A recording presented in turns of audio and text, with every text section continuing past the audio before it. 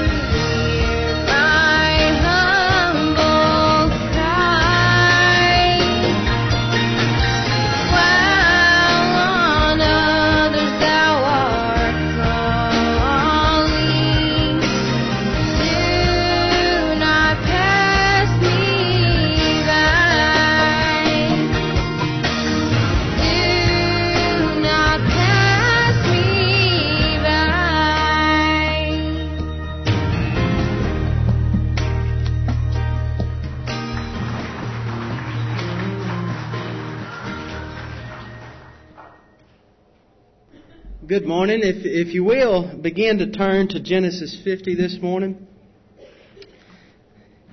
You know, I like to make people happy. And I was walking into church this morning, and couldn't help but notice a few people, as they looked at me with the mic on, they just put on a big grin. And I knew exactly what they were thinking. We're going to lunch early today. Yep, that's what it was. But it is good to see all of you here this morning, and we're going to talk about something this morning that without it, we wouldn't be here. Without grace, without the grace of God, we would not be here worshiping like we are. But God saw it fit to see grace on us sinners and send His Son to die in our place. Grace is very powerful. It is very powerful, and that's what we're going to talk about this morning. And we're going to look at Genesis 50 because we see an example of grace here starting in verse 15. If you would stand with me as we read God's Word.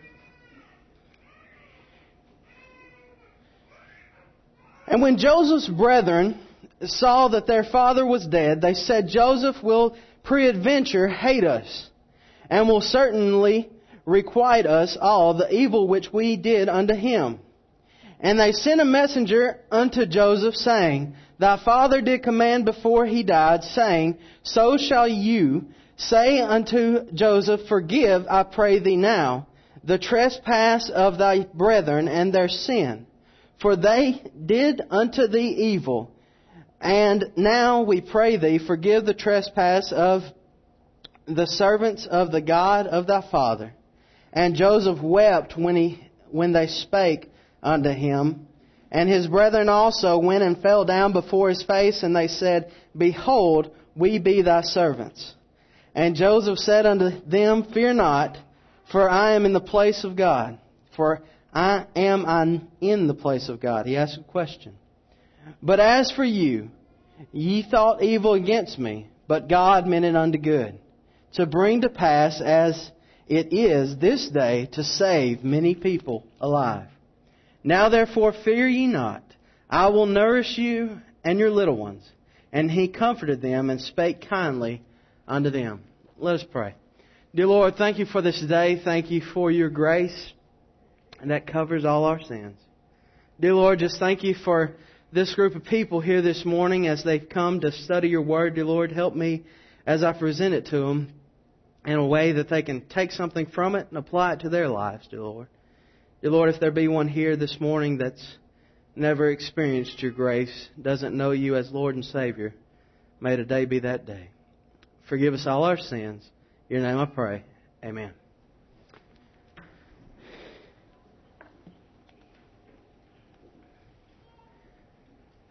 In this passage, we see that grace is much deeper than problems. Joseph, and we could go through and we could read the story of Joseph, but it would take about half of Genesis. So I'm going to try to summarize it this morning. Joseph was a young boy, his dad's favorite. His dad really loved him. He gave him a coat of many colors, and Joseph was a dreamer. He had a few dreams, and he told them to his brothers, and his brothers just hated him because of his dreams. So they took Joseph and they sold him into slavery.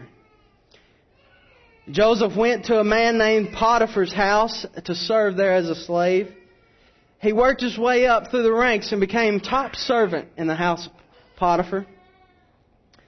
Then he was falsely accused by Potiphar's wife, and he ended up in Pharaoh's prison. There he spent a few years, and through some of the God-given abilities that he had the opportunity to serve Pharaoh. And from that, he became second in command of all of Egypt. Then kind of where we pick up in the story is Joseph's brothers needed some help. They came to him, they asked him for food, and he gave it to them. But they thought that it was all about their father. They thought that he served them food, he nourished them because it was all about Joseph's father. So when Joseph's father died, the brothers came to him and said, Please forgive us. Please forgive us of what we've done. And through all that Joseph had been through, Joseph looked on them and pretty much says he's already forgave them. There's one word that describes that, and that is grace. Giving someone something they do not deserve. Romans 5:8, as we turn there,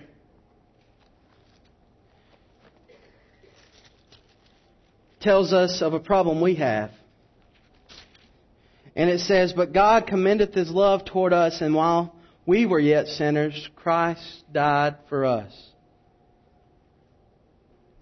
Verse 9, Much more then, being now justified by His blood, we shall be saved from the wrath through Him.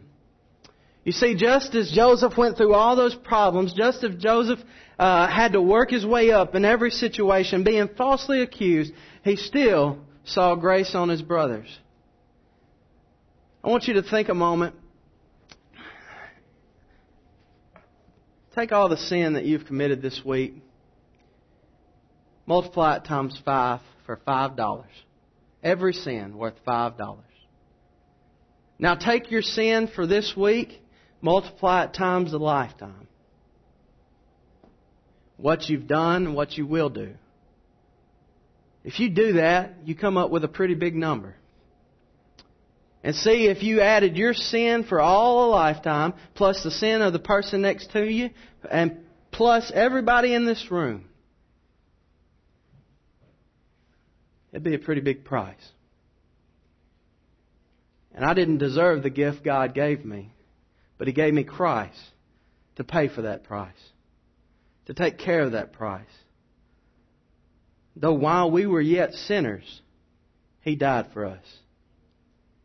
That's the price He covered, and what a great price it was. Our eternal fate was death, separation from God, in a place we like to call hell, but we don't like to speak much of it.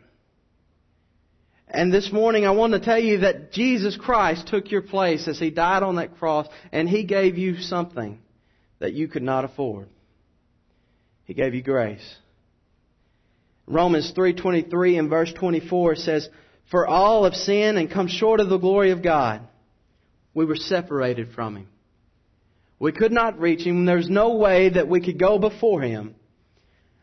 But then verse 24 says, "Being justified freely by His grace through the redemption that is in Christ Jesus." See, God took care of our sin through His Son, Jesus Christ. The next thing I want to talk about this morning is grace leads to forgiveness. And you say, well, we just talked about that, Trey. I want to give you an illustration. If I went to jail, I don't plan on it, but if I did, my mother would come bail me out. Maybe, if I'm lucky. And even though she covered the justification for getting me out of jail, she probably still wouldn't forgive me for what I did. You see, there's a difference between justification and forgiveness. Yes, she loves me enough to get me out. Christ definitely loved us enough to get us out of hell. But I want to tell you something. He loved you enough to forgive you for all the sin you did. You see, there's a difference. And Joseph forgave his brothers. Not because his dad wanted him to. You know, they come up with this story there in Genesis 50 of how Dad said that you need to forgive us. And they went before Joseph, and that's what they told him. But that's not what Joseph said. He said, no, God had a plan. This is God's doing. Because he knew God had a plan, Joseph said, even though you meant it for evil, God meant it for good. See, Joseph knew even though he was treated like dirt, trampled on by his brothers, God had a plan and He was going to work through it. And that's why every place Joseph went, he rose in the ranks. Because, see, he wasn't working for the person that he was hired by. He was working for God. And he saw a bigger plan. He said, God's got a purpose in this, and I'm going to work through it. As if God's got a purpose for it. But God showed grace to us, just much like Joseph did, to forgive us of our sin. Redemption's twofold. It's not only the justification of sins, but it's the forgiveness of sins. Ephesians 1:7 says, "In whom we have redemption through His blood, the forgiveness of sins, according to the riches of His grace." You know, not only did He forgive us of our sins, but He forgave us enough and so much that you take that worth that you got a while ago, the worth of all your sins, and you know, if I gave you a loan for that, believe me, I would be remembering it. But God takes all your sin and casts it to a place where He doesn't even remember it anymore. That's what Hebrews tells us in Hebrews 10:17. And their sins and iniquities will I remember no more. God took my sin, He took my penalty and the penalty of the whole world, and He said, I'm going to put it through my Son. He's going to die for it, and I'm not going to see it anymore. So not only were we justified, not only was the penalty taken care of, but the price and the payment, the loan, so to speak, was forgot. Next, grace gives us an opportunity. If you look at verse 20 in our text, Genesis 50, it says, But as for you, ye thought it evil against me, but God meant it unto good, to bring to pass, as it is this day, to save much people. Joseph had an opportunity to save the life of many people. You know, we study in our history books about the ancient Egyptians and all that they accomplished and their great technology for their day. But none of that would have been so without Joseph. What we remember of Egypt wouldn't even have happened if it wasn't been for a man that God used named Joseph. He saved Egypt from a terrible drought. But not only did he save Egypt, he saved his family. We know Joseph's family as the nation of Israel. You know, I honestly believe even if Joseph wouldn't have been in place, and we could all go to what ifs, but God would have provided for the nation of Israel. But Joseph, since he was devoted to God, he knew that God had a plan. God allowed him to be in a major role in the history of the nation of Israel. He literally saved the whole nation from drought, from starvation. Ephesians 2, we see another opportunity. An opportunity for us. In Ephesians 2:8 it says, For by grace are you saved through faith, and that not of yourselves, it is a gift of God. Skip down to verses 12 through 13. That at that time you were without Christ, being aliens from the commonwealth of Israel, and strangers from the covenants of promise, have no hope, and without God in the world. You see, without grace there would be no hope. Every day we look around and we say, what am I living for? Because without grace there's no purpose. But God gave us grace. In verse 13 of that same passage it says, But now in Christ Jesus, ye who sometimes were far off are made nigh by the blood of God, blood of Christ. Once we were alienated from God. We could not go before Him. And just as Romans 3:23 says, we would fall short every time. If I tried to throw a piece of paper to the back of this room, it would fall short. That's how we were to God. We would never make it. We would never achieve it. But by Jesus Christ's blood, we have redemption.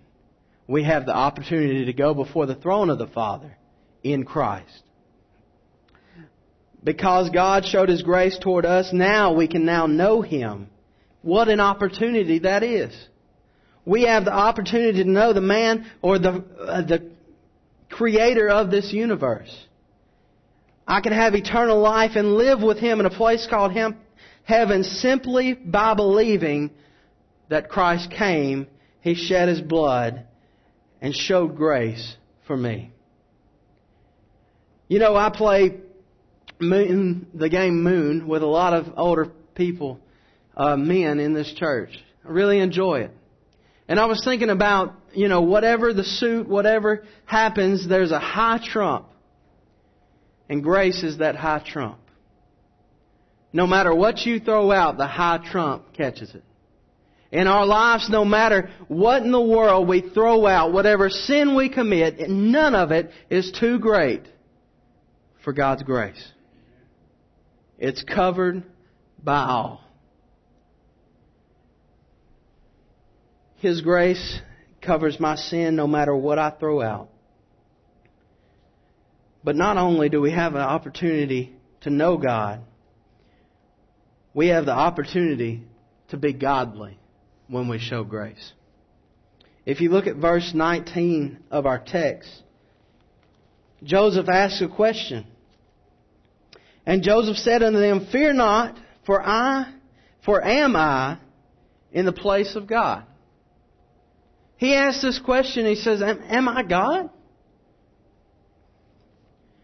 And the answer we all know is no. But as we go through this life, we are to represent God.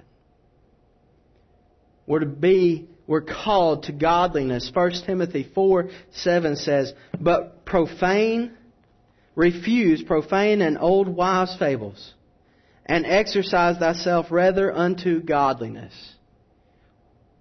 When Christ was on the earth, everywhere He went, He saw compassion. Everywhere He went, He saw a need and He saw compassion and He fixed that need. He took care of it. And we as Christians, we can do the same thing when we show grace.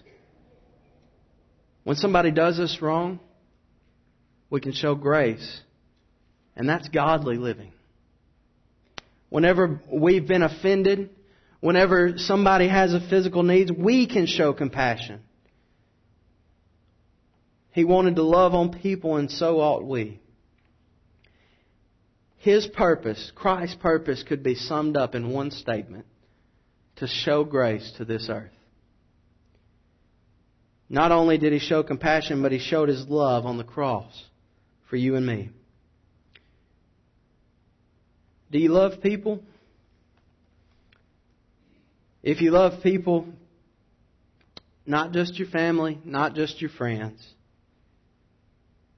you'll love them enough to tell them about God's grace. Either that, or they'll go to eternity in hell. Are you able to forgive people? Maybe somebody's here this morning and they're holding on to something they've been holding on to way too long. You know, I was watching the show the other day on TV, the Hatfields and McCoys. They can't forgive one another. They've been holding on it way too long. They destroyed family after family after family member. All they need to do is show grace. Show the forgiveness that Christ has given to us. If we know Christ's grace, the grace of God, it should be shown throughout our hearts. Because God forgave us, we should be willing to forgive others. You have the opportunity each day to show grace. Look around you each day. Do you see needs? Maybe you can't fix it, but you can show them a God who can. Look around you each day. Do you see people that are suffering with problems? There's one man that can fix their problems. Jesus Christ. Are we giving people Jesus? Are we showing them grace? As our song minister comes this morning, what's your life look like? Have you been shown grace before? Jesus Christ, He came to live and He came to die for you so that you could see grace. You see, there was this wall between you and Christ, and you couldn't jump over it. You couldn't get past it because you were dead in your sins. But He came to give you life. He came to give you life more abundantly. And He died on the cross. He took care of that payment so that you could know Him.